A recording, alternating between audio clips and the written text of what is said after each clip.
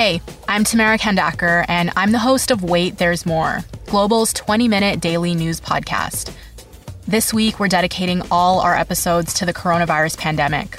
We're talking about it from a variety of different angles, from basic health questions to the impact this is going to have on the economy. We release a new episode every afternoon, and you can listen wherever you get your favorite podcasts. This is the John McComb Show on demand. Subscribe now on iTunes. Listen to the show live each weekday morning, 5:30 to 10 on 980 CKNW and through the Radio Player app. Now, Squire on Sports.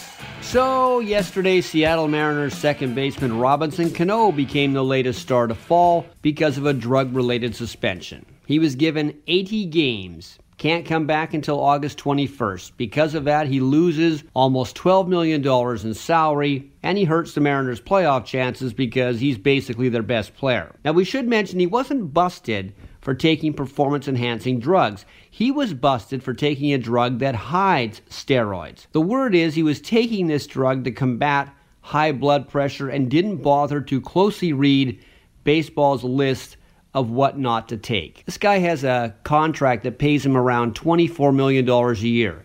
You'd think he'd be up on this. You'd think he'd ask his doctor, can I take this? Because I make a lot of money playing this game and I'd really hate to lose $12 million of it. Now maybe his positive test was a mistake, but this certainly will keep him away from the Hall of Fame. And until now, his career was looking like Hall of Fame material.